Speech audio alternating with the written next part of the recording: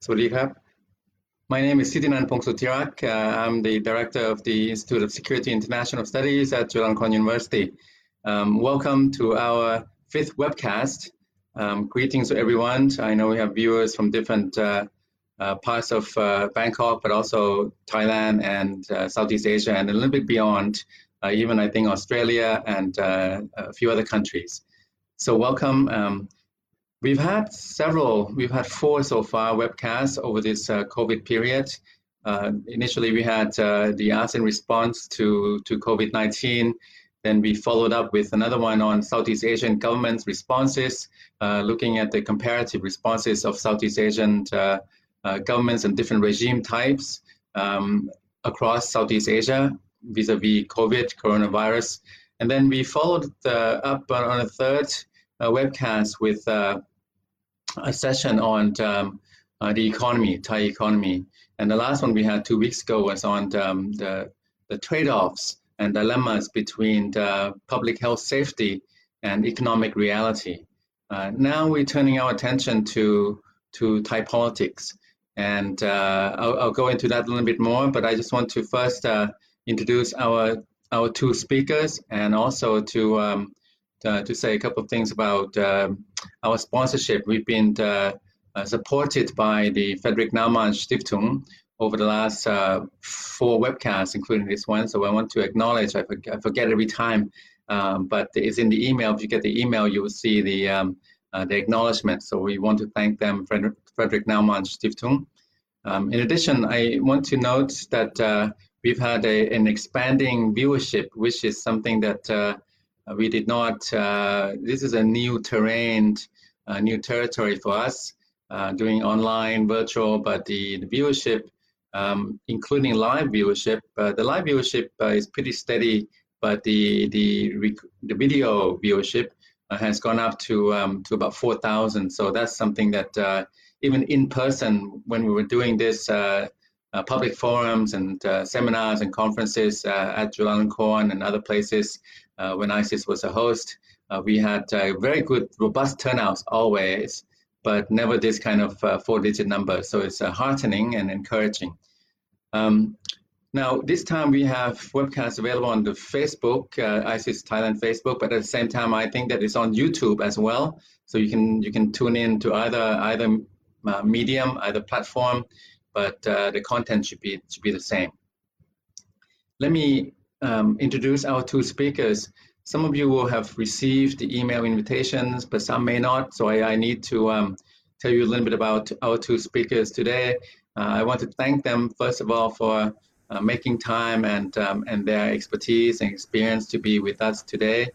You know, Thai politics is something that's always out there, and the COVID-19 has disrupted, interrupted, and is taken a long pause, like a long break from many things because of our preoccupation, our foremost concern with you know, virus handling, virus fighting.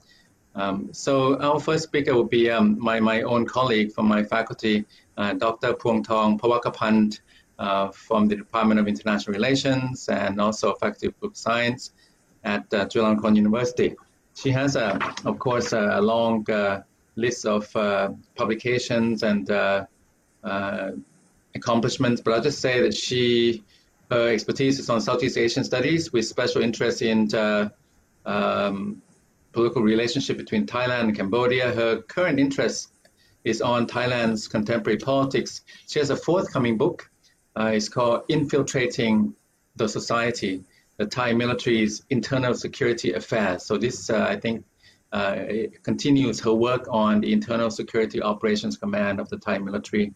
Her previous work included the foreign press and its changing perceptions of the Thai monarchy. It was a chapter in a book.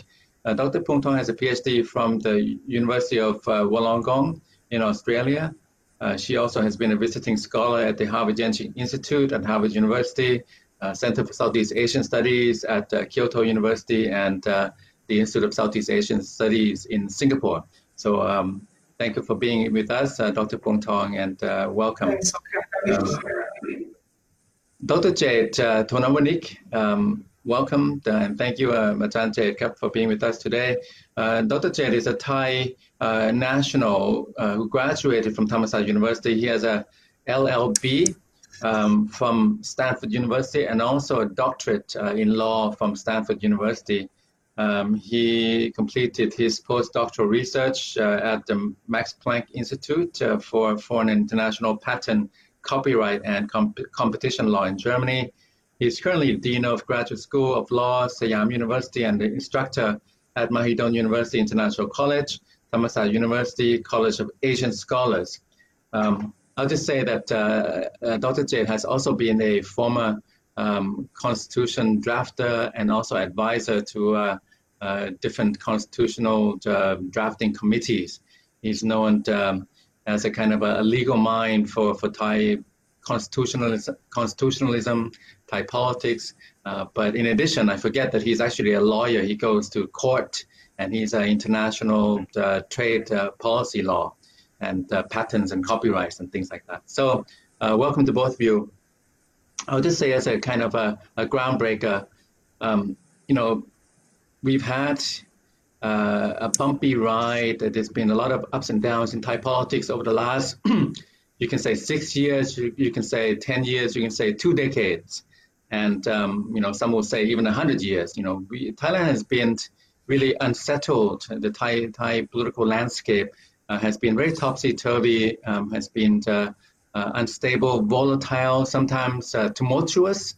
And we've had violence in the street demonstrations, protests, and so on. We've had 2 military coups in 2006, 2014.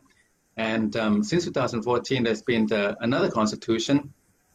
Thailand has had 3 constitutions since 1997.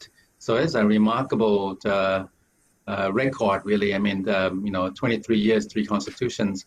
And the 2014 coup led to the 2017 constitution. It was led by a military junta, and the leader of the junta is still the Prime Minister of Thailand, General Prayut Chan-o-cha. The 2017 constitution eventually paved the way for elections in March 2019. So March last year, Thailand had an election, but the election really did not, I think by all accounts, it's fair to say, did not really settle Thai politics or Thai political landscape. Things are still a bit murky moving forward. So we have the same challenge that we've had over the last couple of decades. Thailand just has not been able to find a new balance, a new footing. This is a place, a country that is never smooth and trouble-free. It's always got some kind of friction and tension. But in the past, there was some kind of a moving mix and a working arrangement in Thai politics that allowed the political landscape to be manageable, workable, and enabling the Thai economy and Thai people to move forward. But now there's a sense that Thailand has been stuck over the last 6 years. The constitution of 2017 didn't really get Thailand out of its slump. And I think the election also produced a kind of a controversial government. And eventually, after the election, there was a coalition government. Early this year, we had the no confidence debate, and it was a controversial one. And the coalition government, led by General Prayut, survived the no confidence debate with a lot of drama. That was January, February, early this year. Around that time, there was also the dissolution of an up-and-coming new party called the Future Forward Party, a party that was supported by a lot of young people. This is a brand new party with MPs who had no MP experience, never been elected before, and they managed to garner initially 82 seats in parliament. So a force to be reckoned with, third largest winning party, but dissolved just like that early this year in quick order. And that kind of spawned a protest movement, if you will, the so-called flash mob among young people. I think a lot of young people who voted for Future Forward, they were awakened. This was a party that they thought would be the way forward for Thailand. A lot of young people felt that their future had been squandered over these last 5 years, 6 years since the coup in 2014. So that was January, February. And then March, of course, we had the intervention of coronavirus. and the coronavirus is an external shock. It came from outside, but it has afflicted all kinds of countries and economies all over the world. And Thailand, of course, is no exception, and Thailand has had to grapple with this COVID-19. And in doing so, in March, mid-March, late March, the Thai government under General Prayut, Prime Minister, they imposed a stringent measures that eventually led to a lockdown and curfew from late March all through April. And now in May, we're seeing better numbers, low infections, in fact, single digits. A few days ago, there was even 0 new infections. And so there's been some easing of the earlier draconian stringent measures and controls. The curfew today, for example, has been a bit reduced. Instead of 10 p.m. to 4 a.m., it will be 11 p.m. to 4 a.m. Department stores will be allowed to open again from the 17th of May. And, people can now go to the park. This was some earlier easing. So I think the climate under COVID-19 is easing with a lot of vigilance, with a lot of precautions, a lot of warnings from the authorities. Now that COVID-19 seems to be coming under control, we have to be careful and cautious about second waves and future infections. But nevertheless, the situation now, the fear, the panic is nothing like it was in March and April. With the easing, we will see if the emergency decree will be lifted by the end of this month when it expires. Also, Parliament is due to reconvene later this month. So it looks like Thai politics is kind of gearing up for another go. And we are now interested in looking at the dynamics in play now that COVID is easing a bit.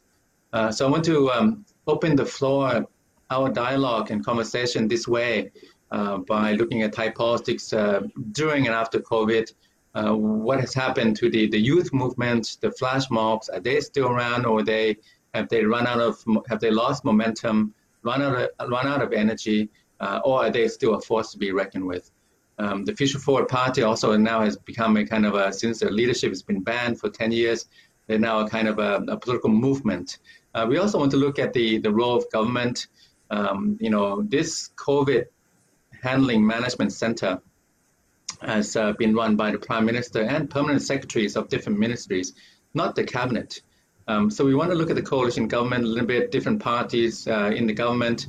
There's always some kind of bickering, whether government legitimacy, longevity, the composition and stability will last. And then the opposition also seems to be in some disarray over the last couple of months. Are they still together? Are they still sufficient? The Future Forward is gone, successor party has come up, and then the Pheu Thai is still there, and a couple of other parties. So I'll come to Dr. Phuong Thong first, if I could. Ajahn Phuong Thong Krap. So, looking back over the last, early this year, no confidence debate, Future Forward dissolution, and then the flash mobs and so on, and then the intervention from COVID-19. Now COVID-19 looks like it's under control, more or less, unless it gets another round that is worse. We probably will see more easing, and then Parliament might reconvene. It should reconvene later this month. Emergency decree might come to an end.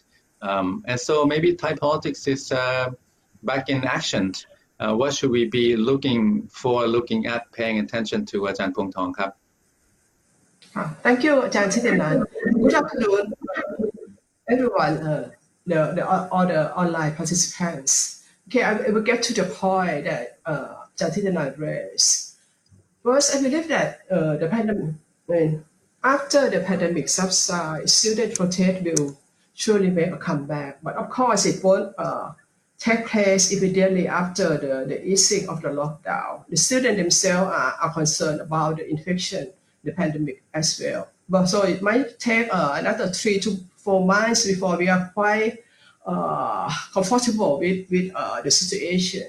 But even it might take another half a year from now on for the student to be able to organize a big side protest. I believe that that flame will not be put off easily, because the cause of the flame the cause of their anger is still there. That is the military regimes of General Prayut and its allies.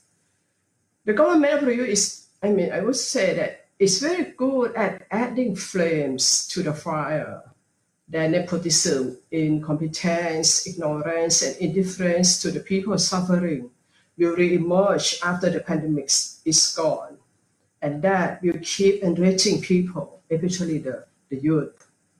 Moreover, I believe that the protests will be bigger than what we have seen before the pandemic took place, because the student-led protests will be joined by a large number of people who are suffering economic hardship, both in the city and in the provinces, the unemployed, the farmers, and those in the informal sectors. We know that they are now, their suffering is increased a great deal during the pandemic. And because many of them have suffered economic downturn for several years before the COVID-19 pandemic happened. So their situation is worsened, and then the situation is, their suffering galvanized. This galvanized their anger toward the government. Although the people are quiet during the lockdown, and the government appear to gain good credits from its able to contain the pandemic. But if we are not too blind or too deaf, we can see that the people's anger and frustration, we can see them via news report and social media on a daily basis. People can see clearly how the government treated the poor and the rich so differently. The rich get a package worth 100,000 million baht easily and quickly, but the financial aid of 5,000 baht per month for the poor was given out reluctantly and full of complicated and unclear criteria. Instead of helping boost up the government popularity, the scheme enriched the people. It reiterated the public perception that the government of Prayut since 2014 coup d'etat care very little about the poor and look at the poor with contempt. I don't need to remind you how many comments made by General Prayut in the past indicate such elitist attitude toward the people. And people are aware and remember all those things. And prior to the COVID pandemic, Thai economy already performed the worst in the region. While the neighboring country did very well, the Prayut regime and its bureaucratic apparatus proved failure even in normal circumstances. Now, we are facing the global economic catastrophe, which is expected to last many more years. So you don't need to be a genius to tell that this regime will never be able to lead Thailand out of the economic black hole. And we all know that Thailand has economic stagnation years before the pandemic. The household debt is skyrocketing. Before the pandemic happened, a study by the K-Bank indicated that the household debt for this year is expected to be as high as 80% of the GDP. So the real number now must be over 100%. That means majority of Thai people have no cushion for this sudden economic disaster. But can the military-led government let Thailand out of this black hole? They couldn't do well during the normal circumstance. So the people see no future as long as this military-led government continue their power. So the Prayut government itself is a primary factor of the future protests. Another factor which will help reignite the popular protests is the leaders of the new defunct Future Forward Party. Now they changed the name to the Progressive Movement of Khanak Kauna, and the new party name is Khanak Kao Klai Move Forward Party, something like that. This group led by Thanathorn, Kun Thanathorn, Dr. Piyabut, and Kun Panika Wanit. Even though the Constitution Court banned Thanathorn from politics for 10 years, and the Future Forward Party was dissolved, it is clear that these young politicians will not end their political fight. They will continue to fight for democracy and challenge the military rule. They will use the progressive group as their new platform. Thanathorn will not wait in silence for 10 years to pass. I'm sure about that. His group will definitely be more active in politics after the pandemic subsides. This will then result in the establishment trying again to get rid of them and even try to punish Thanathorn and his group. We know that the establishment has already led about 20 legal cases against them. Some of them could result in jail term. I wouldn't be surprised if Thanathorn and Piyamut is in prison in the near future. And I believe that both of them know the risk they are facing, but they will not end their political activities. They will continue to challenge the regime. Then the confrontation between Thanathorn's group and the establishment will sustain and even energize the young voters' engagement in politics. And I think it's important to note that the movement of the young voters is not only for the Progressive Party of Thanathorn. Their movement is against the obsolete authoritarian military regimes and its allies. They demand a functional democratic system, which Prayut government cannot give them. In fact, it was the Prayut regime which shaped the experience of students, the experience of the young voter of this generation. The youth hold different perspective from their parents, I would say so. Their parent generation probably joined the yellow shirts and the PDRC demonstration against Thaksin and his parties. Their parents hold strong bias against politicians and electoral politics. Their parents are probably blinded to the dangers and corrupt practices of the military regime and its allies.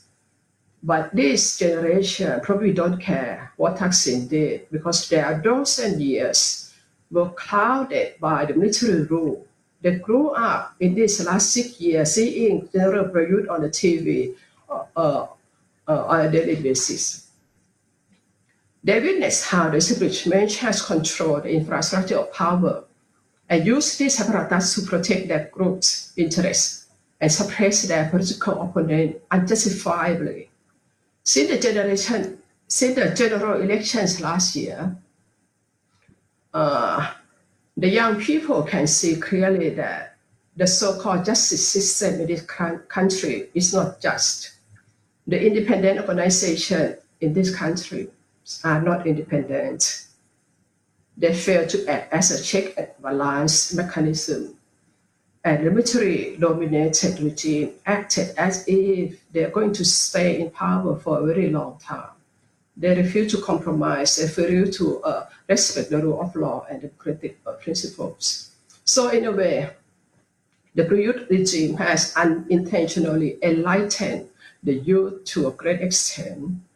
The youth are disillusioned and thus lost faith and respect to all the important institutions in this country. The movement is not aimed at a few individual leaders. They say that the regime and its allies are the root cause of the society problems. You can see that in the from the content, from the message that they announced during the demonstration in many campuses. They did not just attack the youth and the few ministers in the cabinet. They criticized several institutions. On the other hand, the former Future Forward Party was the first political party which the youth identified their interests with because of its promise to bring a comprehensive military reform and a more progressive socio-economic development agendas. Also, the Future Forward Party style of a very professional, intellectual, and have a middle-class character are very attractive to the young voters. While the style of the old political parties, either the Pheu Thai or the Democrat, are not attractive to them. Besides, this old party did very little to challenge the military regime, which is the root cause of problems in the perspective of the young voters. I also like to note that the popular base of Thanathorn groups is broader than college and school students, but it includes the professionals, the pro-democracy activists, and a lot of former lecturers. Its popular base is expanding while the popular base of the establishment of the yellow shirt is shrinking. Besides, if there is an anti-military demonstration organized by whichever group, those who are suffering the economic hardship will be ready to support the movement of the young voters. So I would like to conclude here first that I believe that they will make a comeback. Okay, thank you very much. Before I go to Ajahn Jet, I'm going to ask Dr. Phuongthong, Ajahn Phuongthong, this kind of follow-up question. I mean, the dynamics, the elements, the picture you have painted, I think many would agree with. I mean, it's a combustible situation. A lot of people are unhappy. Thai politics has been very suppressive. There's been a coup, and there's been a suppression of dissent systematically. But what about, I mean, where do you think the catalyst for this kind of a change or this kind of opposition from civil society, from anti-military elements and groups and so on, what should we be looking at? I'm just thinking, look, in 2010, there was a big red shirt protest against the kind of military-backed government. And it has to be organized. It was funded and organized. You can say both sides, since 2006, 2007, 2008, 2009, 2010, the last 20 years of Thai politics, you didn't really have street demonstrations that were not really organized, funded, and led with a certain agenda. And I'm just looking at the situation now. I mean, it looks very ominous. A lot of people are going to be unhappy. In addition to students and the young, the youth, and the future forward people and so on, there's a lot of people now who've lost their jobs. They don't have the means. They're suffering hardship. So they're not going to be happy. At the same time, unlike 1997, 1998, they have nowhere to go. The government has a very small fiscal space to alleviate these economic pains. And then at the same time, the Thai economy is supposed to contract anywhere from 5 to 10%, 5%, 5.2 if you listen to the central bank. 6.7% IMF contraction. TDI is saying 10%. I mean, this is unheard of, unprecedented for Thai economy to be suffering a deep contraction like this with very small fiscal purse strings and space to deal with without exceeding the debt ceiling, the public debt of 60%. So when we look at the economy, it's really bad news for a long time. However, Ajahn Phuongthong, what if the government is backed by the military? I think that's common knowledge. Can they just use force, coercion, intimidation, lawfare, sue people, put them in jail, and put a lid and keep a lid on Thai politics like this for the last 6 years? They can do this again for the next 6 years. Would that be possible?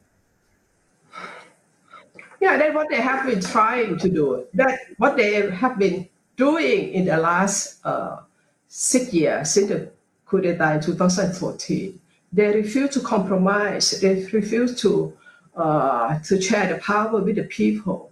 The way they do, they just use the power, the infrastructure power through the court, to the independent organization to suppress their opponents. You see, for me, the stupid thing about this regime is to kick Thanathorn and his group out of the parliament, to dissolve the Future Forward Party, to ban Thanathorn and the members of the Future Forward Party from politics for 10 years. That means you are driving people out to the street again.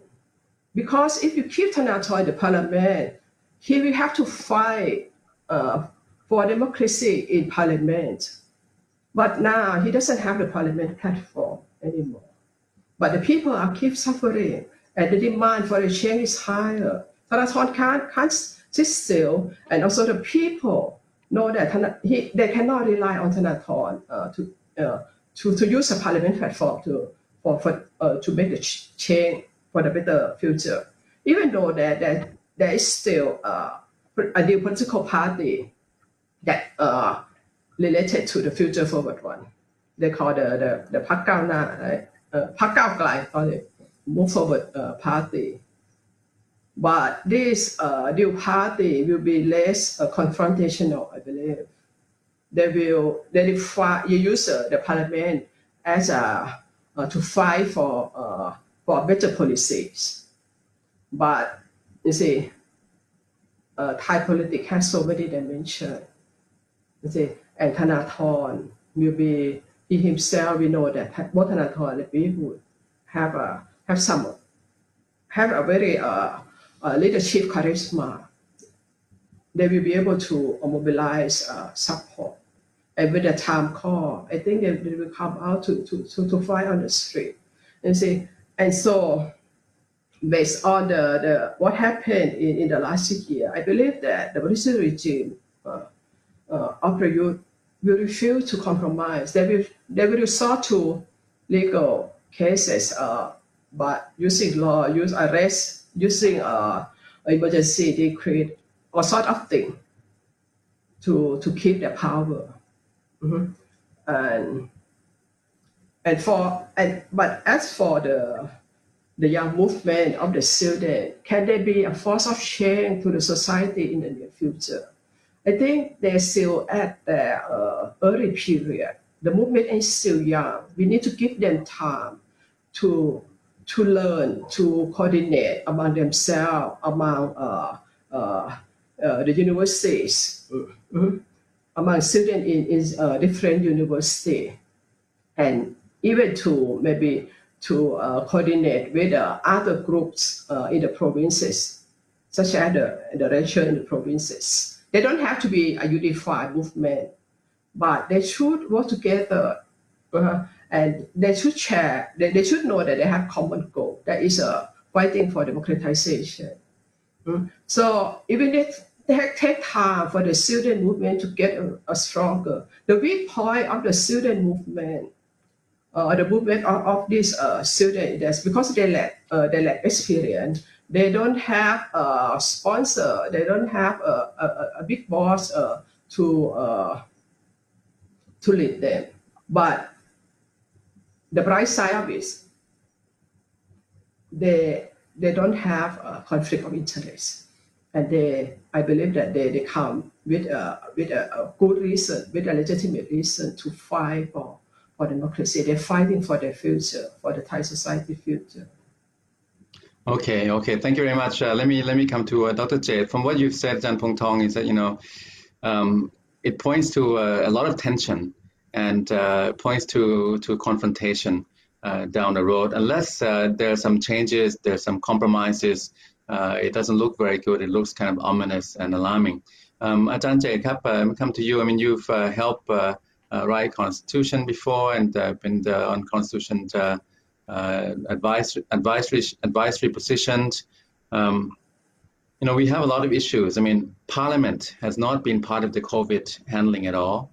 So, what role can Parliament perform to mitigate, alleviate some of this political tension that we are likely to see after COVID? And also, the Constitution of 2017, it has led to an election, but the election really has not lead to some kind of a balance or a political settlement. So people are unhappy on all sides, but one side is in power. And they were talking about having constitutional reforms. Eventually, ultimately, the Constitution, the law of the land, supreme law of the land, that will have to be the ultimate answer in terms of resetting the Thai political landscape, in order to find a way forward again. What do you think, in your view, what we've seen earlier, the first couple of months this year, and then the COVID period, and then the post-COVID, we like to see more tension and maybe confrontation, Ajahn Jade? Yes. Thank you, Krap Chanthitinan. From what you first start off, when you were saying about Thai politics, and you were mentioning that you're not so sure whether the situation of Thai politics today is the product of 5 years, 6 years, 10 years, 2 decades, or even a century. So look at Thai politics that way, if I put it in a sort of archaic, old-fashioned, and perhaps a bit superstitious, it's like what people say, that what goes around comes around. Or in Buddhism, we might think that it's a karma.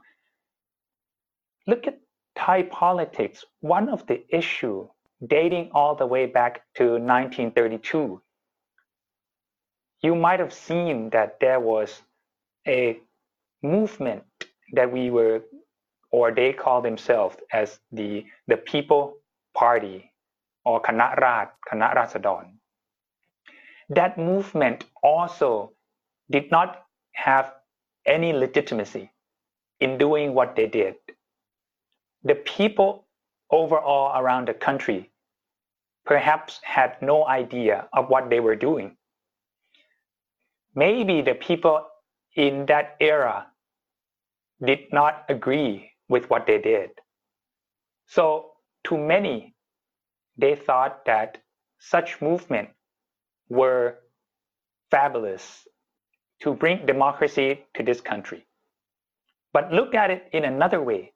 That movement caused problems from then all the way until now, because that was a forceful coup d'etat, and the first coup d'etat not only against the government and not only against a regime that only administered the country, but against the supreme power in the country then, that was trying and had all the attempt, even ever since prior to the reign of King Rama VII, in order to bring democracy to the country.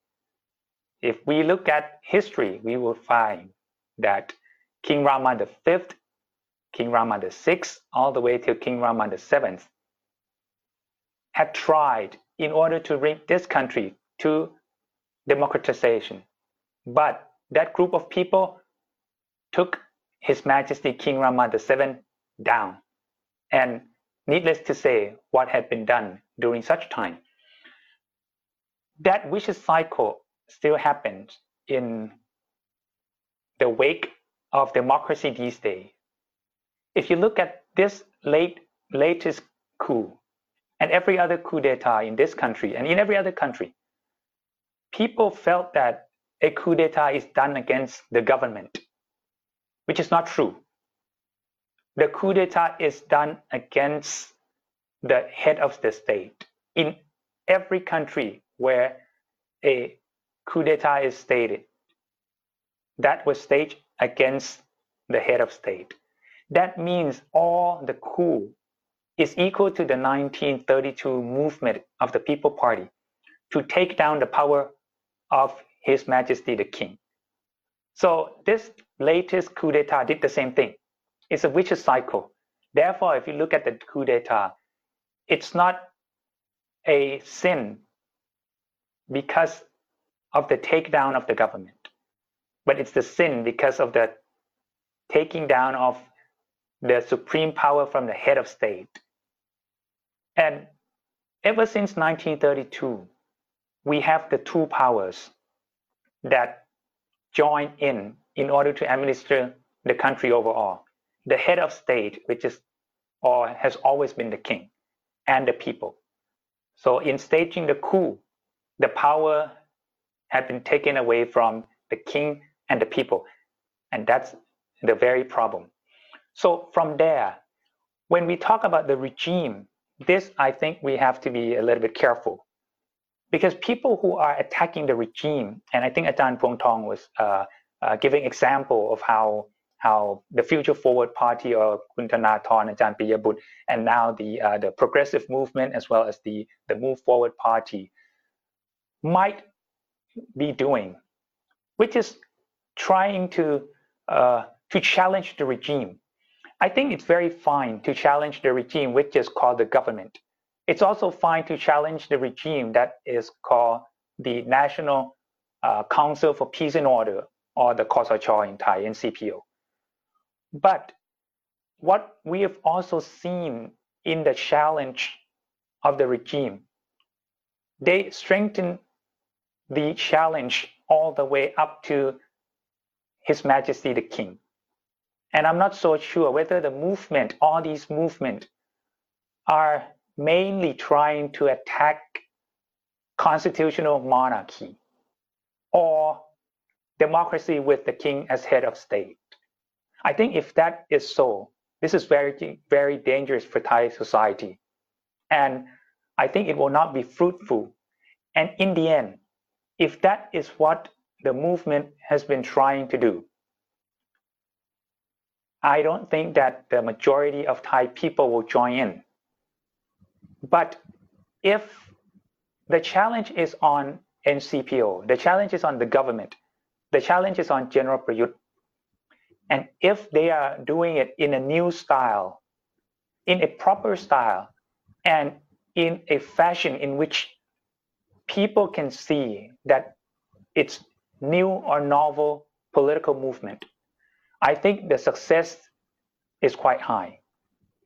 What happened to the movement of the Future Forward Party was that it's pretty unfortunate that a group of people, a group of members of parliament in the Future Forward parties had tried in order to move the country and in order to move the party through parliament with new and novel fashion of politics. But some of the main actors of the parties, I can say, for example, Kun Thanathorn, Ajahn Piyabut, chose to use old-fashioned politics, fighting with verbal movement, going all the way back to 1932, talking about democracy in an old-fashioned way, moving in an attacking and unfruitful, literary and legalistic, which does not work, and it caused more tension.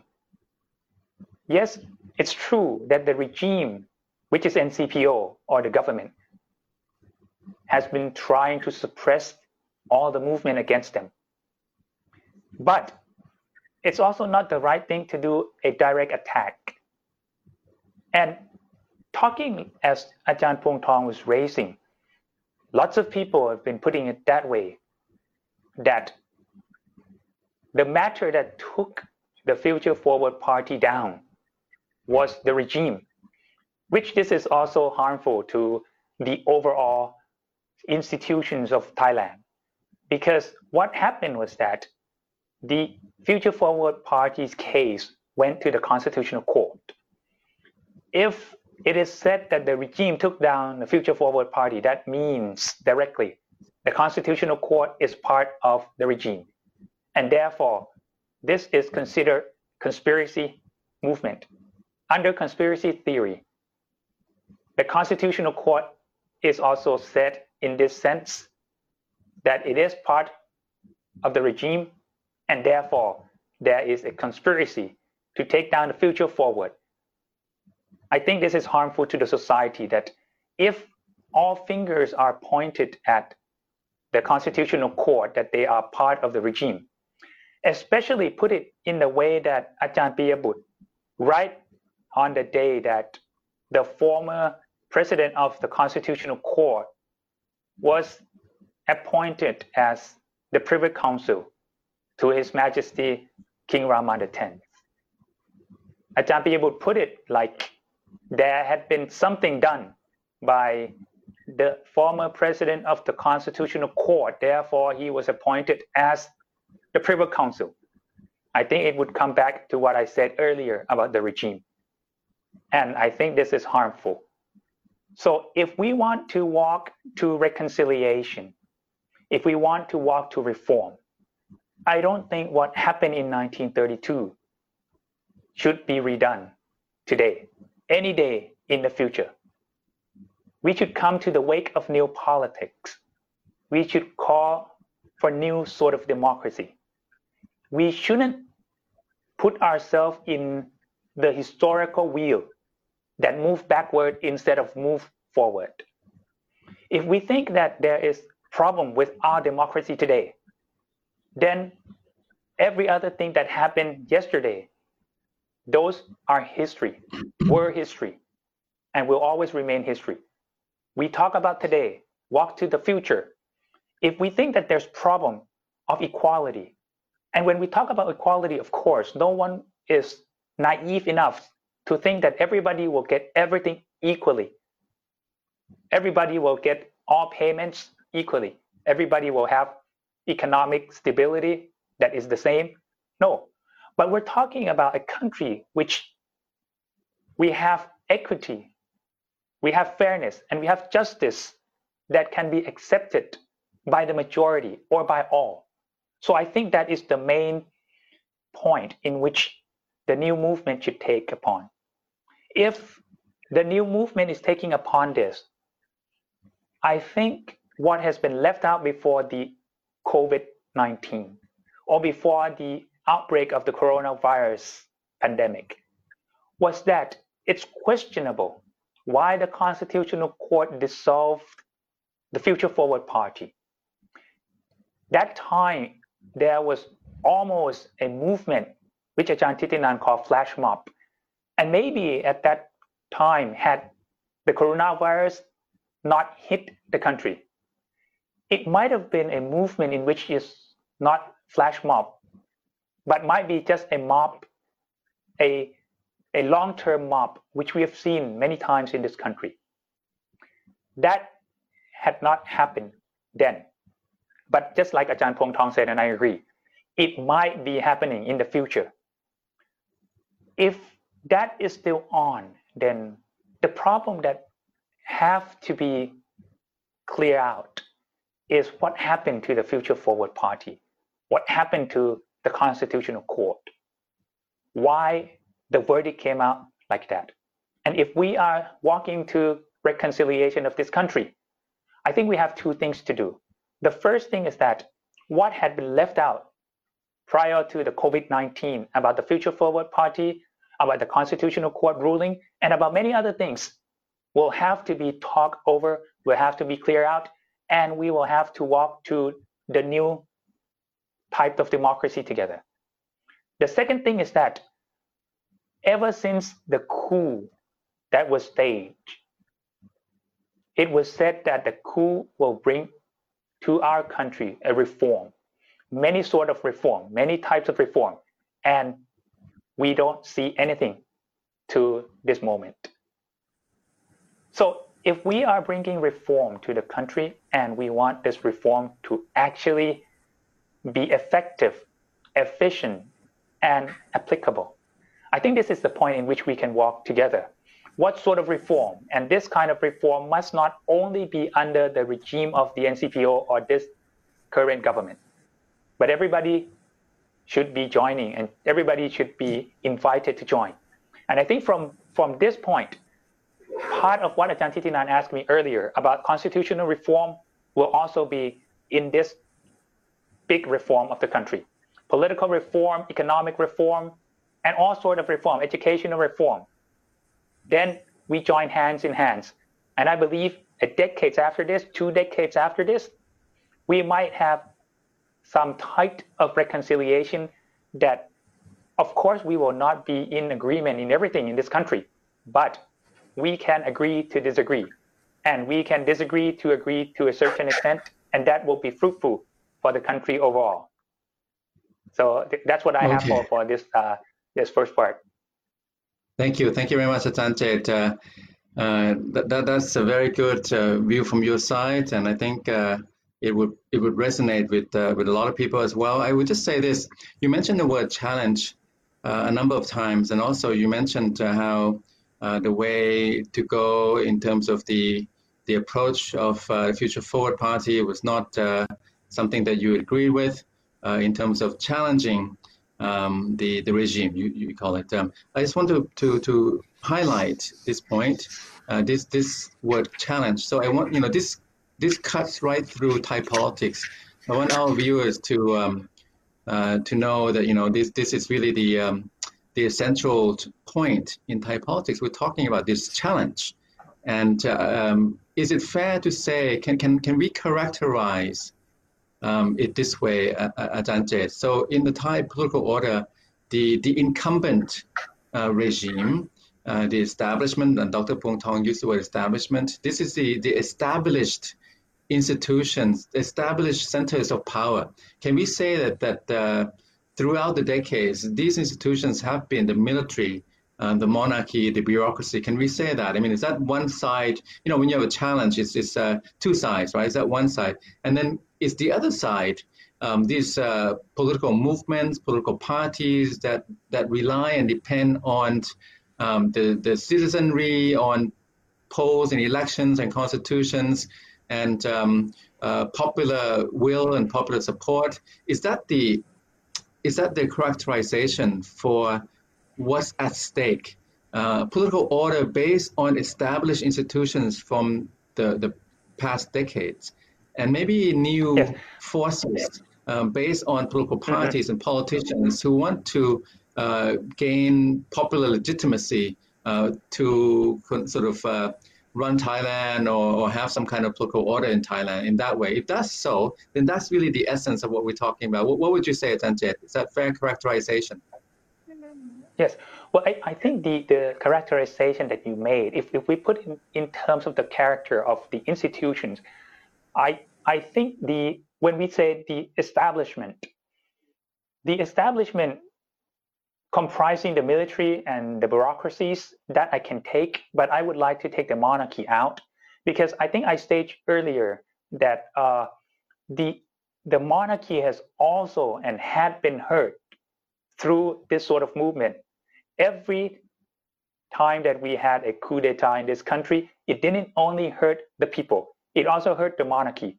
So if anyone put the monarchy together with the military, together with the bureaucracies, and say this is the establishment and this is the regime, that's what I try to point out, that if it's institutionalized that this whole establishment has the monarchy or the king as top of the establishment, I don't buy that, and I disagree.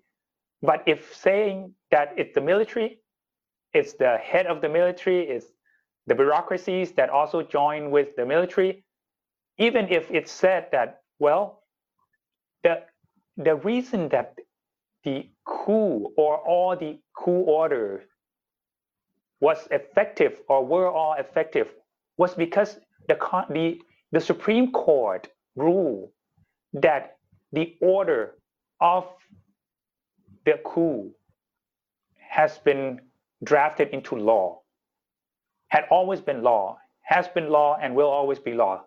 So I think that's also part of the problem, and that's also from the bureaucracy. So if you say that this is the whole establishment, we can take that. That is why I was saying about challenge, that if you are challenging the regime as the military, the bureaucracies, or the establishment as a group of military who were trying to put powers together, join in politics, take political power, and do all such things that they want, then fair and fine, that's the establishment. And anyone can challenge that establishment because such establishment is hurting the country. But if you put the establishment overall as the king as head of the establishment, that's what I said, that is dangerous and quite harmful for this country if the challenge is on such regime. Therefore, I was saying that if the regime is including the institution as the monarchy or the king, then don't do that. But if the regime is the NCPO, is anyone who staged the coup, is the government, is the military, is the bureaucracies, is anything else that put themselves together as the establishment in order to take the ruling of the country and take all what they think, just as Ajahn Phuong Thong was mentioning, that all the wealth had been put together and hand over to the rich, and where has it been taken away from the poor? If that is the issue, then that's a big problem of this establishment. So that's what I said, that challenge the right regime, challenge the right establishment, but don't challenge the wrong regime, the wrong establishment. Okay, thank you, Ajahn Jet. So you're saying that the regime or establishment does not include the institution of the monarchy, and that the monarchy is above and beyond the cut and thrust of politics and beyond its challenge. Okay, now I would like to start a discussion to include our viewers' comments and questions. We have a couple of questions already, a number of them, but let me start with Tan Hui. Can I add something? I make some response to what Ajahn just said. Just a brief response. Maybe just a minute or two, Ajahn Phuongthong. Go ahead, please. I want to get to the viewers. Yeah, go ahead. Yeah, just try to be brief. I mean, the first issue, Ajahn Jay talking about the 1932 revolution. He says it's not a revolution, it's just a coup.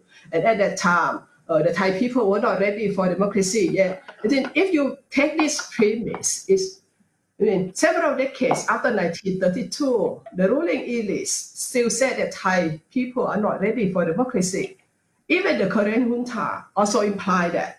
So it means that, in their opinion, Thai people are always ready and should be under the military regime. And we have been under the military regime longer than under the elected government.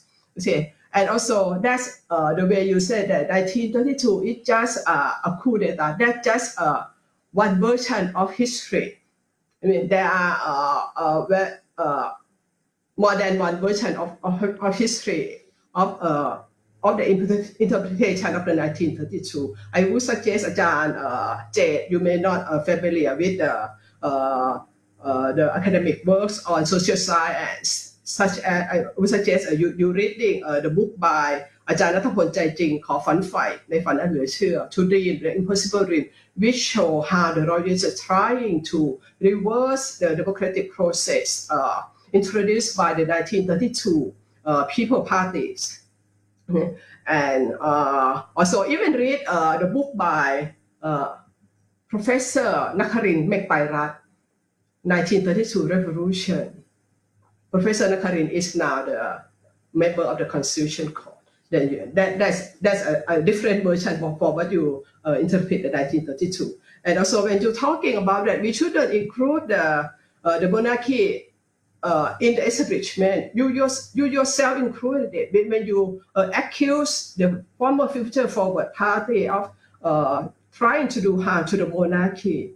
When I say that they are trying to challenge the regime, I mean the military and its allies in the infrastructure of power, the independent organization, or sort of thing that show that show what they are standing for since the election last year, where it's always easy to use it accusation that to your opponent that they are not loyal to the monarchy, because this accusation is always powerful. Mm-hmm.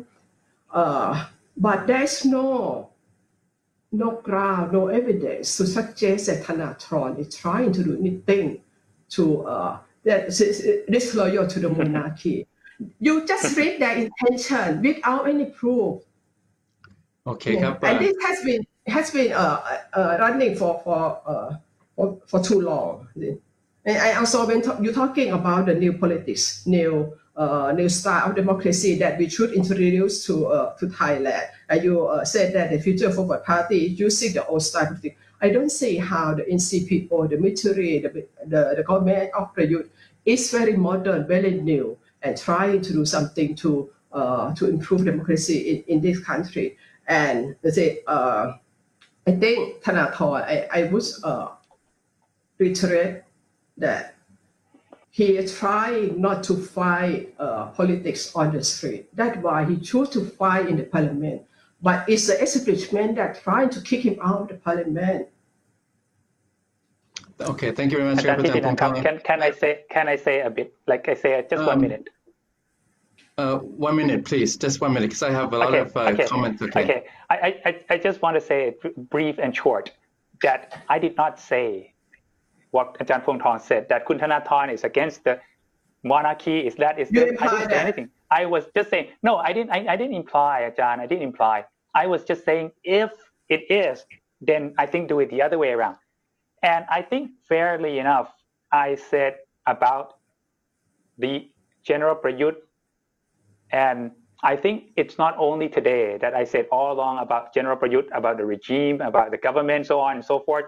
And I also said it today. I didn't say that they're good. I didn't say that they're not old-fashioned. But the question that Ajahn Thitinan gave to me, And the movement that we're talking about the future forward. We're talking about something else. So if you want me to talk about General Prayut, whether old-fashioned, whether so on and so forth, I can talk about him. But why are we talking about him? Because we're talking about the new movement. That's why I was talking about a new movement. I'm not talking about the old thing. And I also said that the 1932 is also as bad as the Prayut and any other coup. I said clear that all the coup was bad. So I just don't understand. What's the problem? Okay, thank you very much, Kawajan. We have, I want to kind of look forward a bit with some questions we have going forward. I want to look ahead and see where we are likely to be heading and how we should prepare and what we can do and so on. But for our viewers, I'll just say based on Dr. Pung Thong, Dr. Jade's comments and my own observation as well, it's very interesting that, 88 years ago in 1932, something happened in Thai politics. And somehow, for some reason, in these last months and several years, that year 1932 is very much alive again in today's Thai politics. It's very interesting. It's almost like it's coming full circle, 88 years somehow for various reasons. Now, a couple of questions about forward-looking kind of projections and analyses. One question from the Straits Times correspondent Tan Hui Yi. As COVID-19 wanes, as it subsides, if we still have these stringent measures, what if the emergency decree is not fully lifted? And there'll likely be some stringent measures of control in place still, even as COVID-19 looks to be more under control. Would Thai people put up with that? That's the question. How much, to what extent would Thai people put up with more political control from the government in exchange for public health safety, in exchange for keeping the virus away? To what extent are they willing to give up some liberty to be safe from virus? And then another question from former ambassador to Thailand from Australia, James Wise. Last year he raised a point that 40% of the electorate that voted last year still voted for the coalition government parties that's in power now. The Palang Pracharat, the Democrat Party, Phum Chai Thai. So the coalition parties, they commanded about 40% or so of the popular votes. Now, has COVID-19 undermined that support? Has the Prayut government's handling and management of COVID-19, has it undermined his support base? Is he still popular? I mean, he was more popular after the coup in 2014, and maybe even after the election, he was able to put together a coalition government. So is he still popular? Is the government still popular? Does it still have support from his own people that voted for it last year? Ajahn Pung Thong, maybe we go with you first, Ajahn Pung Thong. Okay. For the first question, how much Thai people will put up with those stringent measures? Say the stringent measures, when it is up, it's not because of political concern. It's because of the people are outraged by the suffering, and they need to get job, to get the income. So I think that it's good that the government started to ease up the measure, and we have to do more.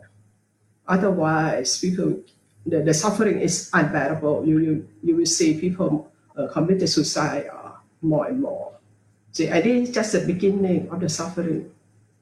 This will go on for at least a few more years. With the ease up of the stringent measures, it will allow students to come back. And when we're talking about students, it's not just those who still students, those who already graduated and couldn't find a job, become unemployed. I would say that it would be normal for students of this generation and the newly graduates to become unemployed for a couple of years, even those from the top university. It's not easy for them to find jobs anymore. So this will be the power, will be the driving force behind the protest that ready to come out. And also those in the provinces, they suffer more. I really don't see them clearly as those in the city. I would say so. Those people they don't have the ability to set up the fresh market or makeshift market to earn a small income like people in the city. People in the city somehow they can survive. They can make a makeshift market quickly in a couple of days, and they create a new market, a new store to sell things. But in the province, they cannot. They have no facility. There are no income. There are no people to buy things from them. And for the second question, whether after the COVID-19, the Prayut government and the coalition party will be able to sustain their popularity. You see, we have to look back how those coalition party gain such a high popular votes. I think it's due to many factors. The first thing we know that they injected so many populist policies. The Bat Konjon, the card for the poor, the cards for the old, and also those I would say those the members of the mass organization which are under the power of the Internal Security Operation Command and the Ministry of Interior. They also get it their payment. They also get increase in their monthly allowances. And also the vote buying is very widespread during that time. The way they attract the former members of the Pheu Thai party and other parties to join them. So a lot of money was injected in the last election. But say if we have another election next year, whether they can get all those money, they probably can. They probably the government may probably use a loan to inject into the populist policy to get vote. Okay, you see the voting behavior in Thailand and in different region in the country is vary. But one factor, sometimes the short-term benefit, the short-term profit that people get, such as the monthly allowance for the poor and for the old, work very well. I think the military, the establishment know that. Okay, thank you very much. You mentioned election next year. Election is not due until 2023, but it's actually a good point because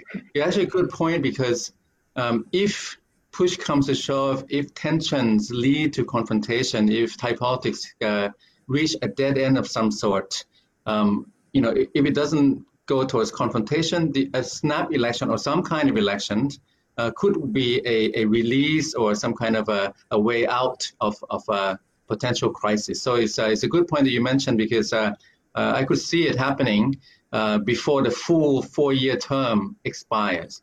Ajahn Jade, coming to you, you think that would the government be tempted to kind of hang on to COVID?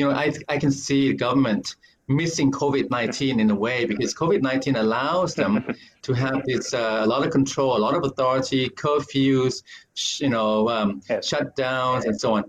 Would they be tempted to maybe keep these measures on for some time indefinitely, and then maybe Thai people would then, they'll be afraid of the virus, a second wave or something, maybe they'll put up with it, you think? And then do you think the government now, especially Jennifer, you're less popular than maybe 6 months ago or a year ago, in your view?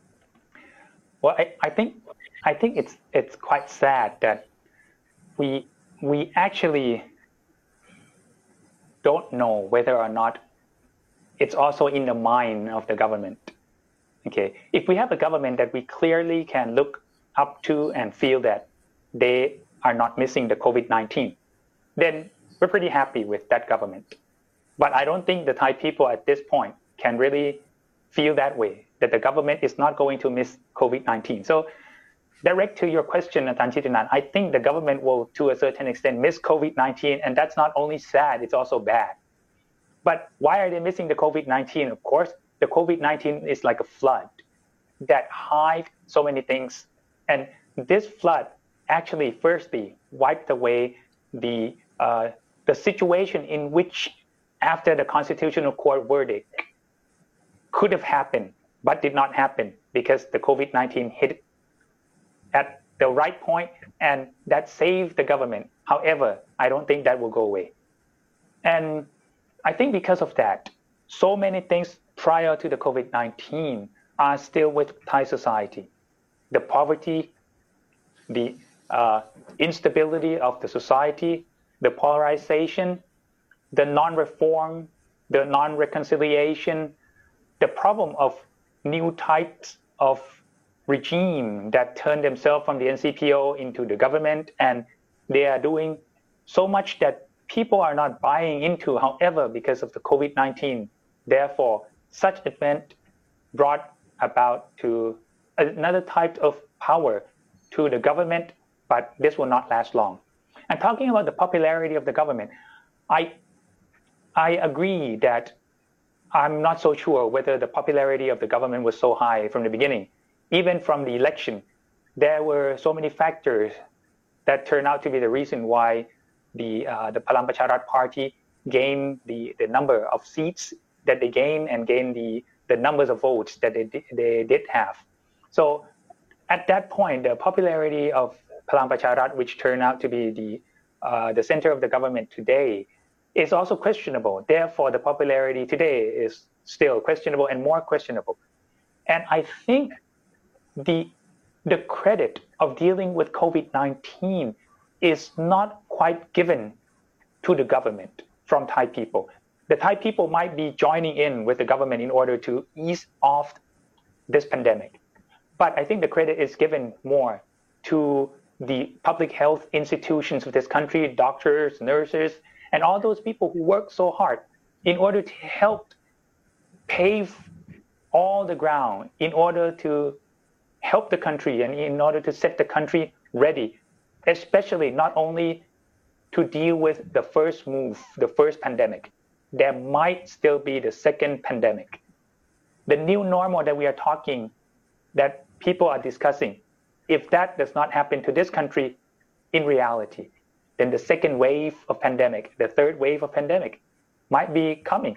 Therefore, all these undermines the popularity of the government for sure, because the popularity of the government is shaky from the beginning, and of course it's now going to be more shaky, and in the future will be shaken by all other movements that Ajahn Phung Thong also mentioned, many other people also mentioned. So we can wait to see that.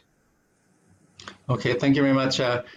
There's a point raised by Khun Burin Kantabut about this invitation for the 20 wealthiest Thais or businessmen, Thai business people to contribute, to help during this crisis. So he is wondering if you invite the richest to help Thailand, is it still possible to try to tax the richest people, if they're helping Thailand in that way? So I want to just broaden that point. We have, and this probably will be our kind of last round. I want to kind of put it this way.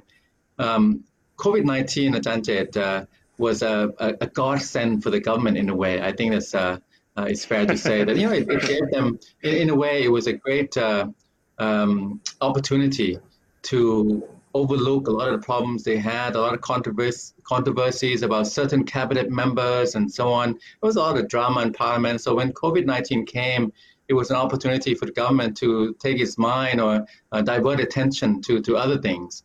And then when they appointed the doctors and public health officials and professionals to run the show at the COVID virus fighting center, that was a big boost to the government credibility, because then the doctors got the coronavirus under control, and then so low now the infection rate. So they've succeeded, and I think Thailand ranks very well in the world for handling the coronavirus in terms of the death toll, the infections, and the recoveries. I think it's also been acknowledged internationally to have done well. But now, without COVID, as COVID wanes and subsides, the government will have to go back and the old issues will come up again. As you said, it's like almost a flood. So after the water recedes, the old problems come back up. And here is where we are. And I also think that going forward, there will have to be, ways to come to some kind of agreement, compromise through reforms. There have to be some reforms. We've had a lot of problems before COVID, and COVID-19, I think, has exposed Thailand's weaknesses in many, many ways. The governance, the bureaucracy, the inter-agency disagreements and rivalries, people saying, the leaders saying different things and so on. And Thailand is not the only country that suffers from these shortcomings. A lot of countries have had their hands full with COVID-19.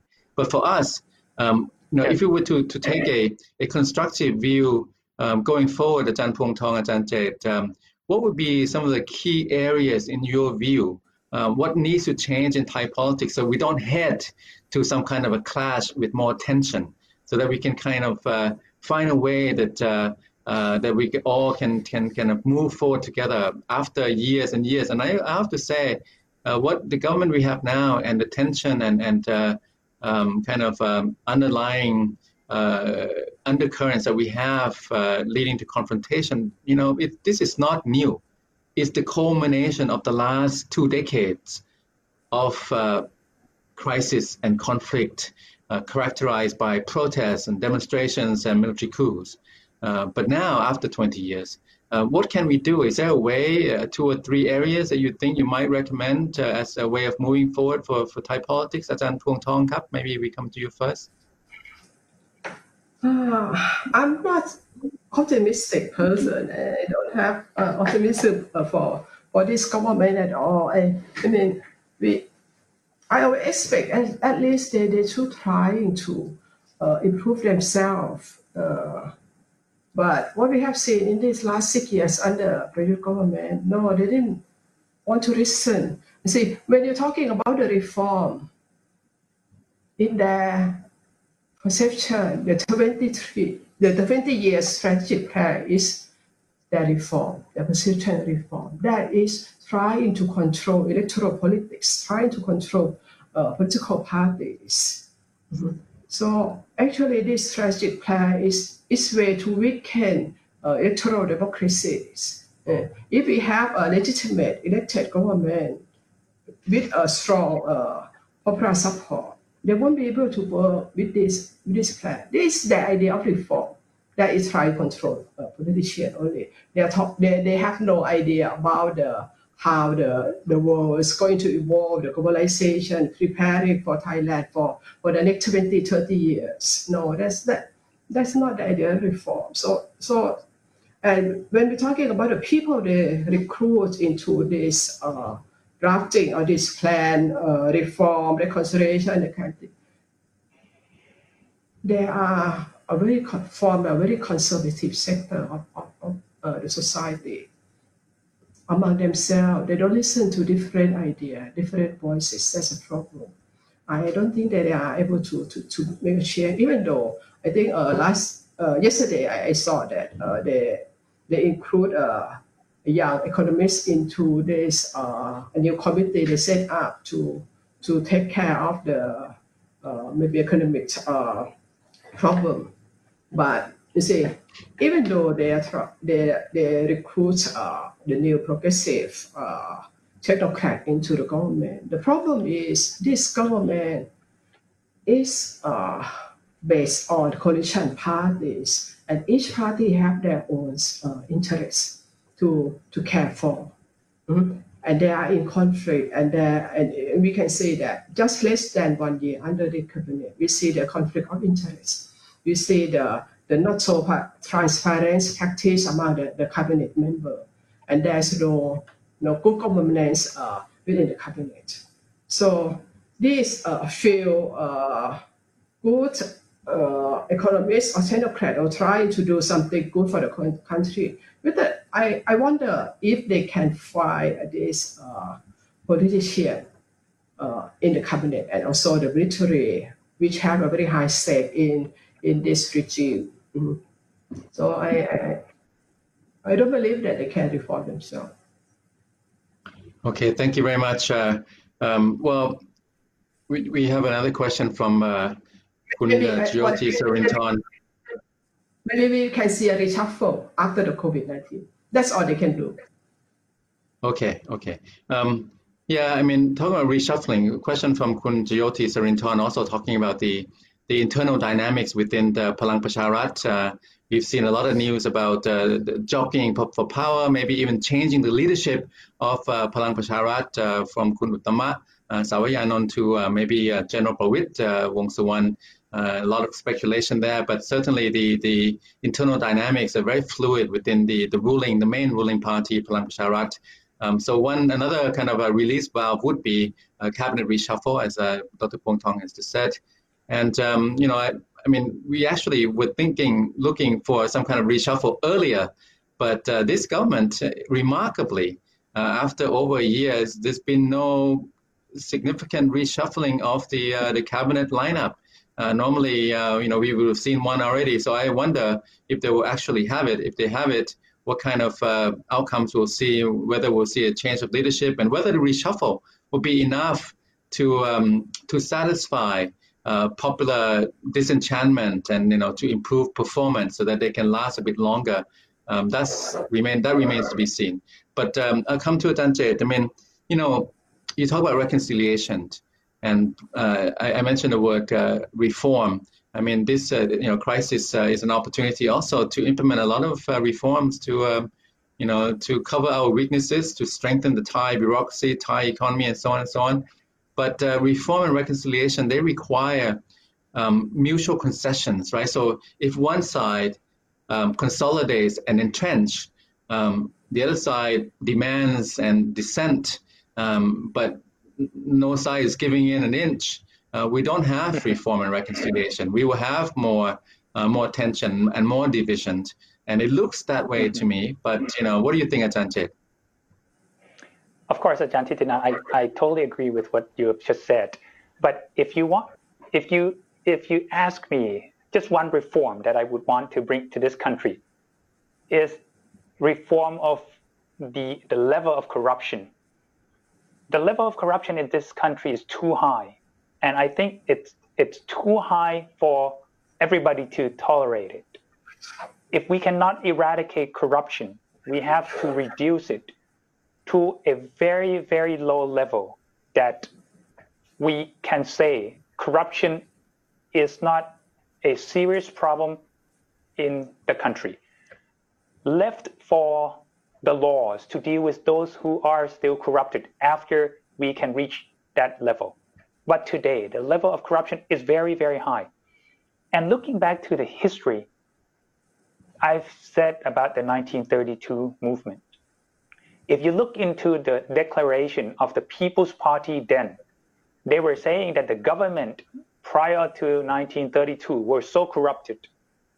But what I have found is that every other coup was staged, saying that the government then was so corrupted, therefore they had to take down the government.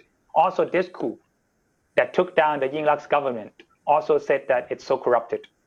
But it was also found that all the coup had problems. All the regime after the coup had problems of corruption. So that means everyone who had political power tends to corrupt. And in the military, in the police, in the bureaucracies, in all government offices, and not also that, linking to the private sector, people were saying, why this government also call upon only several companies? Why in the end, even for eradicating the COVID problems, they also called upon 20 richest of the country? What's the problem? Is money the issue or it's something else?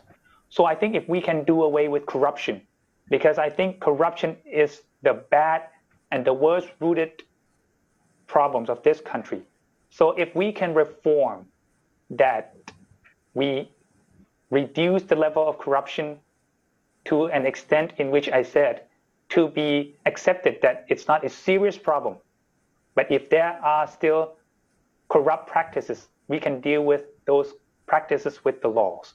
And I very much like the comment that Ajahn you raised about someone was asking whether we should tax the rich people. I think in order to help the poor or we help those who are in need, I think we should tax those people who can help. Like for example, I would be happy if, let's say, for example, I pay personal tax 5%, 6% each year.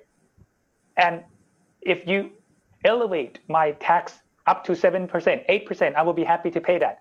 And I think the richer a person is, the more percentage that person should be paying. So I think that's a very good idea. And the government should buy into that idea, because that's the way in which we are really helping the society as a whole and trying to do this together, join hands in hands. Okay, let me just, we have just a few minutes. You mentioned corruption. Would you say that corruption is endemic and is pervasive in all segments of Thai society, or are you referring to corruption in certain places and not other places? Because corruption is the flip side of democratic retardation, you know. That's why on the flip side of it is you don't have trust and you don't have good governance and integrity and so on, because there's so much corruption. But are you seeing corruption everywhere, or just in some pockets? In all. And I think this is the worst disease of this country. I'm not sure whether it's infected, but I think it's the worst disease of this country, and it's in all walks of life in this country. You can find it on the road, you can find it in the government building, you can find it in all the bureaucracies, you can find it in almost every police station, and you can find it almost all around yourself when you walk down the road, when you go everywhere in this country. So I think that's very, very bad for this society. Yeah, I think that you would have many people agreeing with that view, because it's pervasive, it's deeply embedded and entrenched. But I think the way to tackle it, you know, different people might have different views, and the process in doing so might be different in different views. Ajahn Phongthong, as a kind of a last comment, if you will, I mean. You know, you've said a lot about the progressive movement, and what you said basically, it doesn't sound very good. It looks like we're going to head to more tension and confrontation. Possibly, maybe reshuffle can buy time. Cabinet reshuffle, maybe earlier election can put off these tensions. But ultimately, if there are not reforms and you know, concessions and accommodations. In the long run, we still will have this, you know, kind of underlying tension in Thai society. Would you say, Ajahn Phongthong? Well, I mean, we are facing an impasse, political impasse. You see, as I mentioned, that the dissolution of the Future Forward Party and the kick out of Thanathorn from Parliament is has been that our political path to democracy had locked down, had closed down again. So we are. I'm not sure. I mean, even though Kun Thanathorn said that he don't want to fight democracy on the street. He didn't want to lead people onto the street again. But I don't think that it's possible. I don't think that we can see democracy without fighting democracy on the street, because of the lawful platform or the legitimate or the institution or the legitimate platform has been shut down for the people to use. But you see, when I'm talking, just a last thoughts about democratization in Thai society, it's not just about those on the top that are trying, that's are the obstacle to democratization. I think the people too, the middle class in Thai society, they still enjoy the military regime. And what happened during the COVID is not good for electoral politics. The way the youth government utilized Dr. Thavisin and the staff of the public health ministry to be the forefront of the COVID fight, and then keep those politicians from the Democrat, from the Phum Chai Thai party, Kun Anutin, Kun Jurin. I mean, we don't see them at all in this last month. It's not good for electoral politics. It shows to the people, especially the middle class, who already dislike or even despise politicians. You see, politicians are useless. They don't know to work. They are full of corruption. Now we have to rely on civil servants. They are more professional. They are more knowledgeable.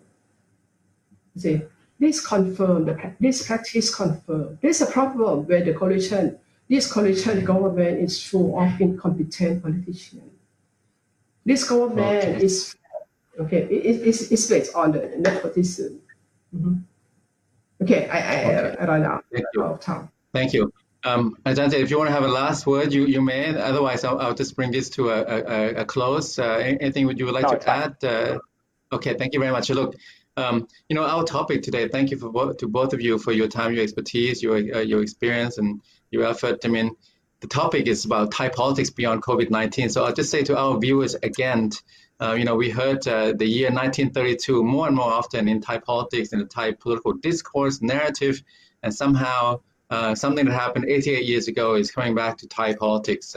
More people are talking about it. So if you want to really understand and grasp what's going on in Thai politics, one way is to go back and look at what happened, what led to, what came after 1932, because it's being talked about again and again. And then I'll just say this as a last comment and observation. In the past, we've had crises.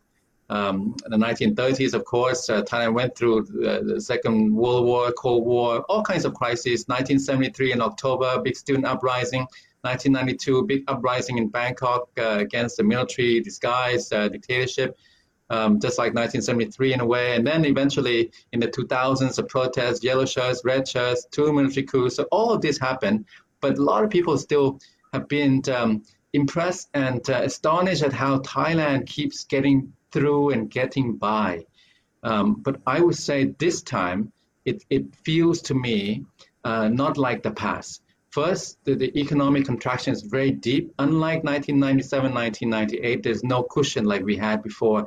The big agricultural sector in 1997, 1998 absorbed a lot of the unemployment, and they kind of provided a shock absorber, a safety net to allow the people to have livelihoods. And then in the 2000s, early 2000s, we had recovery based on the external demand, based on the global economy. This time, deep economic contraction, no outside help. The global economy is tanking, it's going to contract. This is a big difference than previous crises. And then, we've never had this kind of ongoing tension unresolved for so long. And, we have a new monarch, a new kind of constitution, new groups, new voices, a lot of youth movement presence. So it just feels to me like, this time we really have to pay attention. Otherwise, we cannot take the complacency of past crises and just think Thailand will just get by and muddle through. This time it will take some real effort, real reconciliation, real compromises, and some reforms, some mutual concessions and accommodation. Otherwise, will lead, I think we'll see tension and potentially confrontation, which we do not want to see. Thank you very much, Ajahn Pongtong, Dr. Chet, Thonavanik, Dr. Pongtong, Pawakapan. And to all our viewers from ISIS Thailand, our 5th webcast, we will try to do something 2 weeks from now on regional economies or something about Thai business. We will see based on speakers. And I want to thank Frederick Naman Stiftung again, and also our tech team, our staff. Thank you very much, everyone. Thank you, Ajahn Pongtong, Ajahn Ek. Thank you.